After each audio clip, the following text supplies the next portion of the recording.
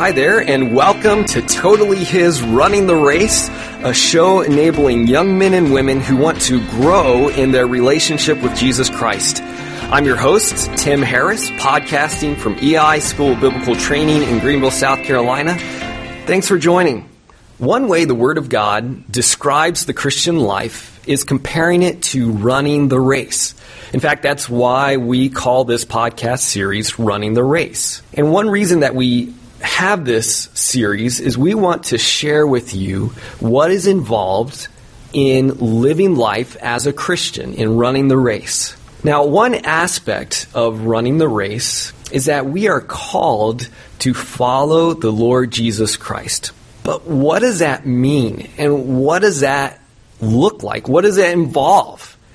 Well, in today's episode and in the next episode, Art Nuernberg is going to be talking about that. Let me introduce Mr. Nuernberg to you. I call him that because he was one of my teachers here at the school, and he still is one of the teachers here at EI School of Biblical Training. Well, Mr. Nuernberg was a member of the very first graduating class back in 1974. After he graduated from the school, he was immediately asked to join the teaching staff and has been faithfully teaching here at the school for 45 years now. He's married to his wife, Pam, and they have 5 adult children who are married and have their own kids as well. As I mentioned earlier, Mr. Nuernberg is going to be talking about what is involved in following the Lord Jesus Christ. But before we listen, let me go ahead and pray and commit the time to the Lord. Father, as we hear your word proclaimed, give us listening hearts. Keep us from distractions. And Father, may we take in this truth and act on it. Be doers of your word. It's in your name we pray. Amen. The subject we want to talk about for the next 2 weeks is the subject of surrender. We're going to get to that in just a little bit, but we're going to start off with another question. Here's an important question for you. As you look forward in your life, what can you be guaranteed of? And we all have a lot of ambitions. We all have a lot of plans for tomorrow and the next day and the next day and life. And what is it that I can count on in that future? Now, that should be kind of important to us right at the moment because the circumstances in the last 6 months have been so tumultuous. The end of our school year here at EI didn't finish the way I thought it would.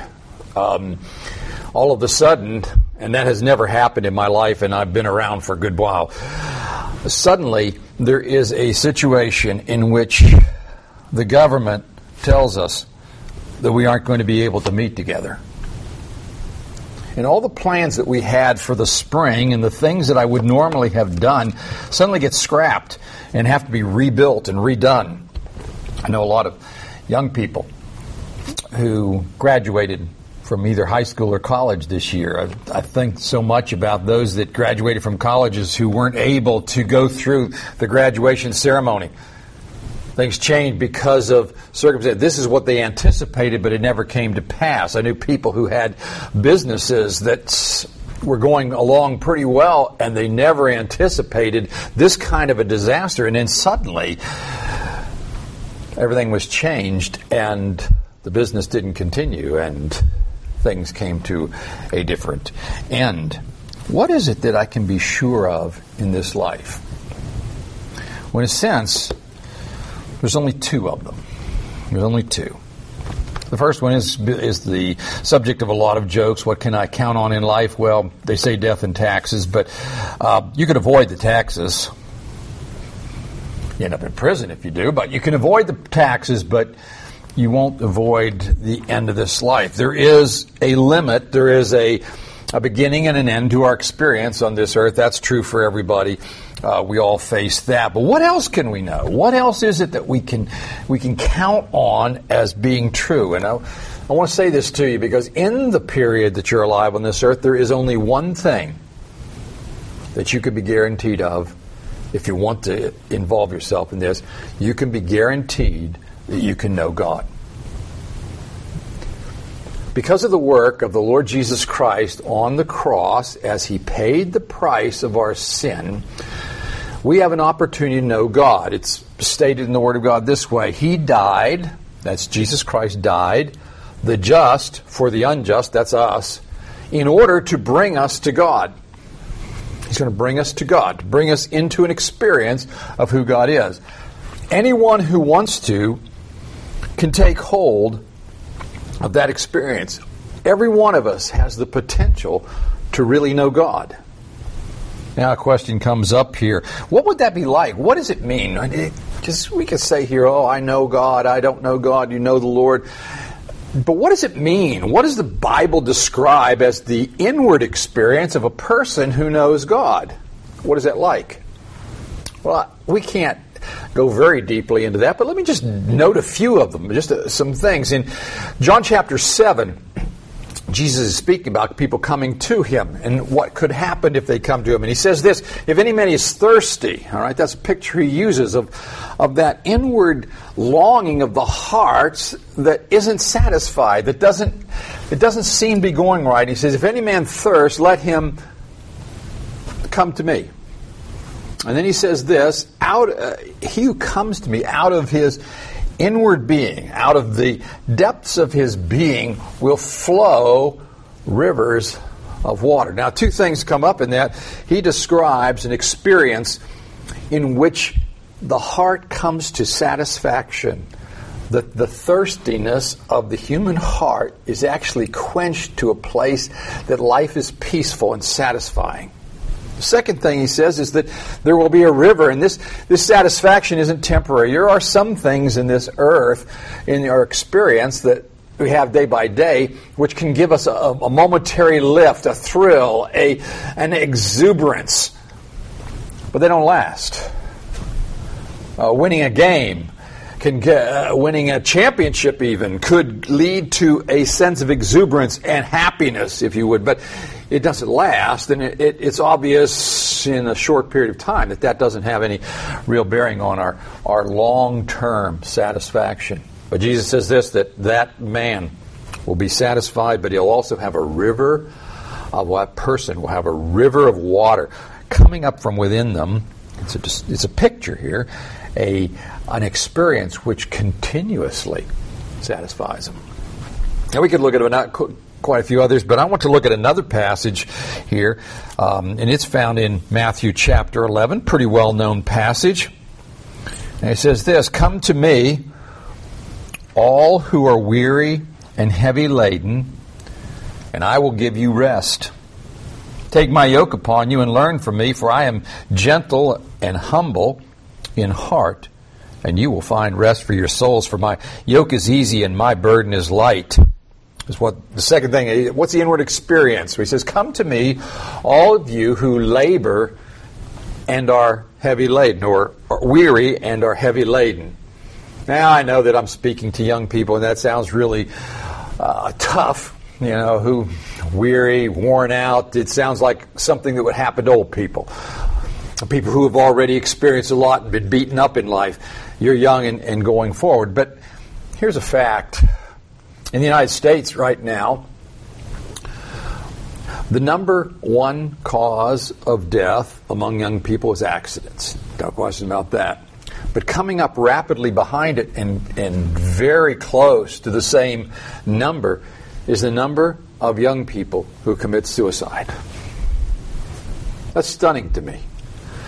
That a person who is, in a sense, has all of their life laid out in front of them would come to a conclusion with the limited experience that, say, teenage years have provided, would come to the conclusion that it wasn't worth even going on.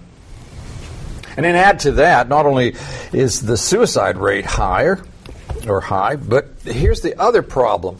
We had a young man who used to live in my neighborhood, and he had some difficulties, got on drugs, particular drugs, I don't know what they were, but one morning they found him in his home, dead, did from a drug overdose. Now, it is hard to say whether he took that overdose and committed suicide because he had given up, or whether it was an accident. But the fact was, in order to keep the burden of life, the pain of real life under control, he was constantly using those drugs, and that's of common experience all through this nation. Jesus Christ comes, and he says this, "Come to me, all you labor and are heavy laden, I'll give you rest." Now, the rest here, I want to note, is it's a word which doesn't mean so much laying in a hammock, all right? This is a picture of something being in tune and life being organized the way it should be so that everything falls into place. If you are familiar with engines, it's the difference between an engine which just goes along but is out of tune and coughs and sputters, and an engine which has been worked on by a mechanic and it's fine-tuned so that when you turn that key, it fires up and rolls well, so that it travels well, so that it's able to do what it needs to do. And because Jesus isn't calling us to give up on life and sit in a corner and sip tea. He is calling us to a life in which we will be vigorously involved with people around us. And if that's going to be true and we're going to be able to fulfill it, then there has to be this experience of rest. Jesus was a very active man, but he was a man at rest, and he promises that. Now, if that experience is potential of having your satisfaction quenched, your satisfaction because your thirst is quenched, and having a sufficiency which comes because the Spirit of God enables you from within to meet the demands of daily living. If you are brought to a place of rest where you could have everything smoothed out so that life fit together, the question comes, why don't people experience that? And why is it that so seldom, even inside the church, this is experienced? Well, we have to look at that, and it gets back to this matter of surrender. Well, let's look at it this way. Imagine just for a moment there is a man who is arrested, accused of a crime, a serious crime, goes before the court, and in that court is found guilty. And the judge, looking at his guilt, looking at the seriousness of what he's been accused of, says, "I'm going to give you a sentence." He sentences him to life imprisonment. And the man moves into a cell, and there he lives, stuck in that cell, stuck in that prison. He has another friend who believes that his situation has been, that he shouldn't be in prison. And he goes to work for him, and he works with lawyers, and he works with governors, and he finally, after immense amount of effort, finally convinces the governor of the state to grant his friend a pardon. And so he takes that pardon. This isn't the way it would actually happen, but for our picture it will work. And he takes that pardon to the prison, and he presents it there, and they go, the man and the warden, go to the cell, and they unlock the cell. And they say, "You are free to go." Nothing the prisoner did brought about his deliverance. That all happened from without.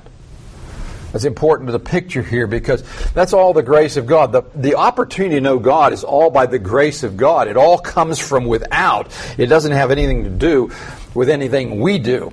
That's important. But in order to experience the freedom which was won for him by, this is back to the picture of the man in prison, in order to experience the freedom that was won for him by the efforts of his friend, he has to get up and leave. His friend isn't going to drag him out. The door is unlocked. There is nothing keeping him inside the cell except his own desire to be there. If he doesn't get up and leave, then he'll remain in the cell.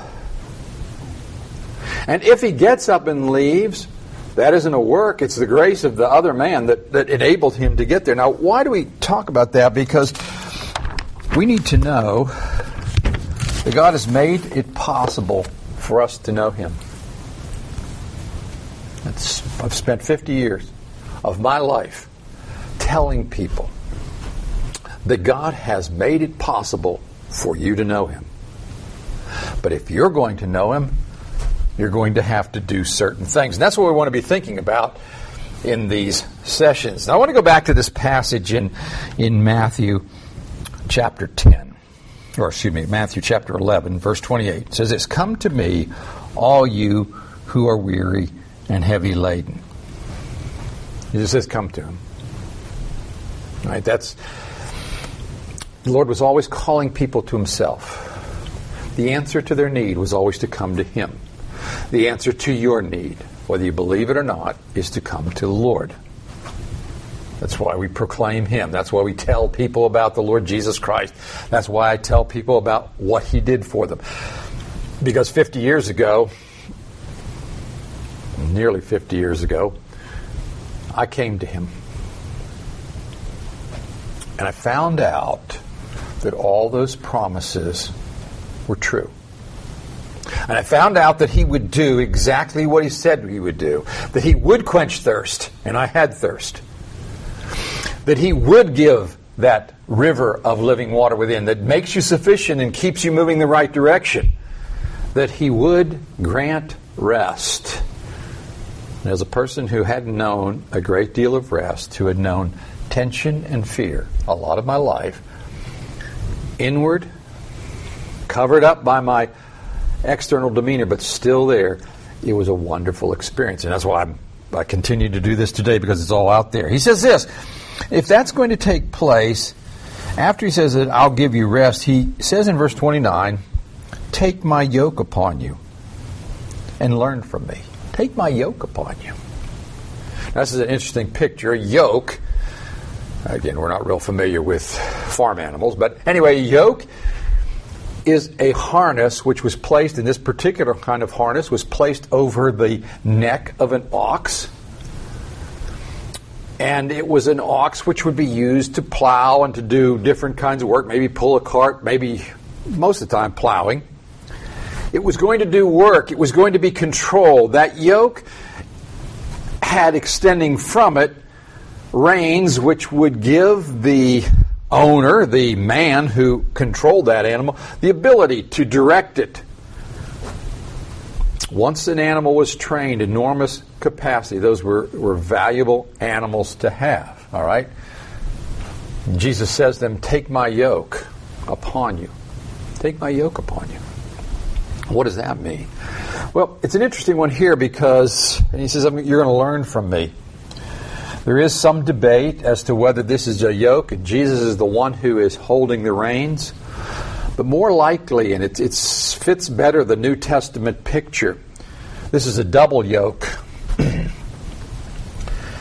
One animal's on one side, one animal's on the other side. And in those days, it was a common practice to train a new animal, a young animal which is untrained, to do the work by yoking it up with an animal which was much larger, much stronger, and well trained. And as the young animal was in that yoke, tied to the old one, he began to learn from the first animal, from the first ox. Jesus comes and says this, take my yoke upon you. And I think that's important for us because one thing, Jesus makes demands on us. There's no question about that. They're not demands which enable us to earn salvation or earn a position with God, but to be what God wants us to be is going to take some work. And we have to agree to that work being done if we're going to experience it. But Jesus Christ will never put on you a burden that He hasn't first borne. He never asks us to go where He hasn't first gone. It's one of those things I learned early on in my ministry, that I cannot take people any place where I'm not willing to go. I cannot train people to do what I won't do. Now, the Lord, in order to give us that experience, says, here's what I want you to do. I want you to take my yoke on you. And I want you to learn from me. I want you to accept that. You have to do it. You have to put it on. He doesn't put it on you. You have to put it on. You have to accept this. Take my yoke and then learn from me. And he says, because I am gentle and lowly of heart. Now, that is one of the most, to me, amazing statements, and particularly the second part of it. And it's a confusing statement. It was for me for a long time, because my view of particularly his humility was pretending I was less a person than other people. When I started to think that I could run faster, I could do better on a test than somebody else, that was pride. And I didn't want to have pride. I was taught to have a humble heart. Now, I thought about that, and you think about Jesus. Now, here is a man who could speak to a storm and it stopped. That's amazing. Here's a man who could take a little bit of food and start breaking it into pieces and feed thousands of people with one meal. Here's a man who, when he was confronted with demonic powers trying to cause him to step aside, was able to speak to them, and they had to do what he told them to do. He was in complete control. Here's a man who had the capacity to raise the dead. He had authority over life and death. Here was a man who, when he confronted his enemies, always won every argument. He confounded every person who ever tried to oppose him intellectually. How can it be that we could call him humble? How could that man be known as humble? That was a big question to me. And so I began to look at that and then to find out, what is the essence of humility? What is the essence of humility? And it has nothing to do with capacity. It has everything to do with what you do with your capacity. So I want to look at another passage, well-known passage also, but I want to look at it because it describes the humility. In what sense was Jesus Christ humble? Well, here's what it says, and this is in Philippians chapter 2. And he tells us this. He says, this is part of that, learn from me, all right? Learn from me because I'm meek and lowly of heart. And so Paul speaks to the church at Philippi and says this, have this attitude in yourselves, which was also in Christ Jesus. What he is going to describe here is the attitude of humility. I am to have that attitude of humility within me. All right, and this is what it says, who, although he existed in the form of God. And we don't have a lot of time here, so I'm not going to spend time with it. It means that he was God. He is God. He continues to be God. That's who he was. He's the one who created all things, and they were all made by him and for him. He lived in the realm of heaven, and every glimpse we get into heaven indicates that in that place, all of the creatures that are created are oriented around the one who is the Creator. All giving glory to him, all loving him, all serving him. There is nothing which is withheld from that person. He has all authority in heaven and on earth. He had that before, he has it now. He's in heaven, who although he existed in the form of God. And then it says this, that although he did that, he didn't think of that as being something to hold on to, something to cherish, to protect. And then it tells us what he did. He emptied himself and took on the form of the servant and was made like men. The important point in that is that he did this. He took on the form of a servant.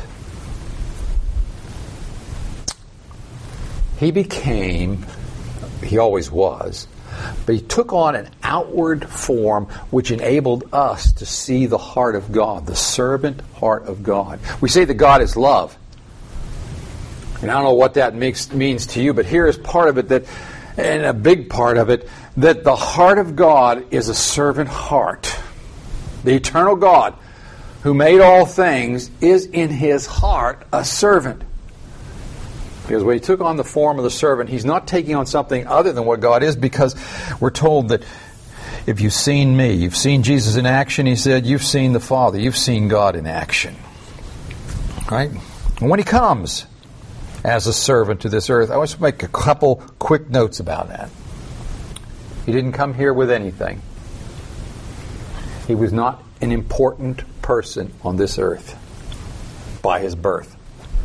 He came from a little town, which was a boondocks town as far as the Israelis were concerned. And Israel was a secondary part of the Roman Empire, very hated part of the Roman Empire. His family was not wealthy. He was not connected to anybody important. He lived his whole life as a despised man because of his birth. He has nothing, in a sense, going for him. And that's helpful for us because there's nobody that has less than him. If you're alive, you can come alongside of him, and he knows what it is to be at the very bottom of society, to be despised, to be ridiculed, to be bullied, if you would, in a sense, by the people around him. And that's the expression. Why does he do that? Why does he do that? Well, he does that because it was his determination that my need of salvation and your need of salvation, my need to have my sins removed so that I could enter into the purpose for which I was created, was so much more important than his own experience that he gave it up and became a servant on this earth. That is the humility of our Lord Jesus Christ. Now, you see, when he says, take my yoke,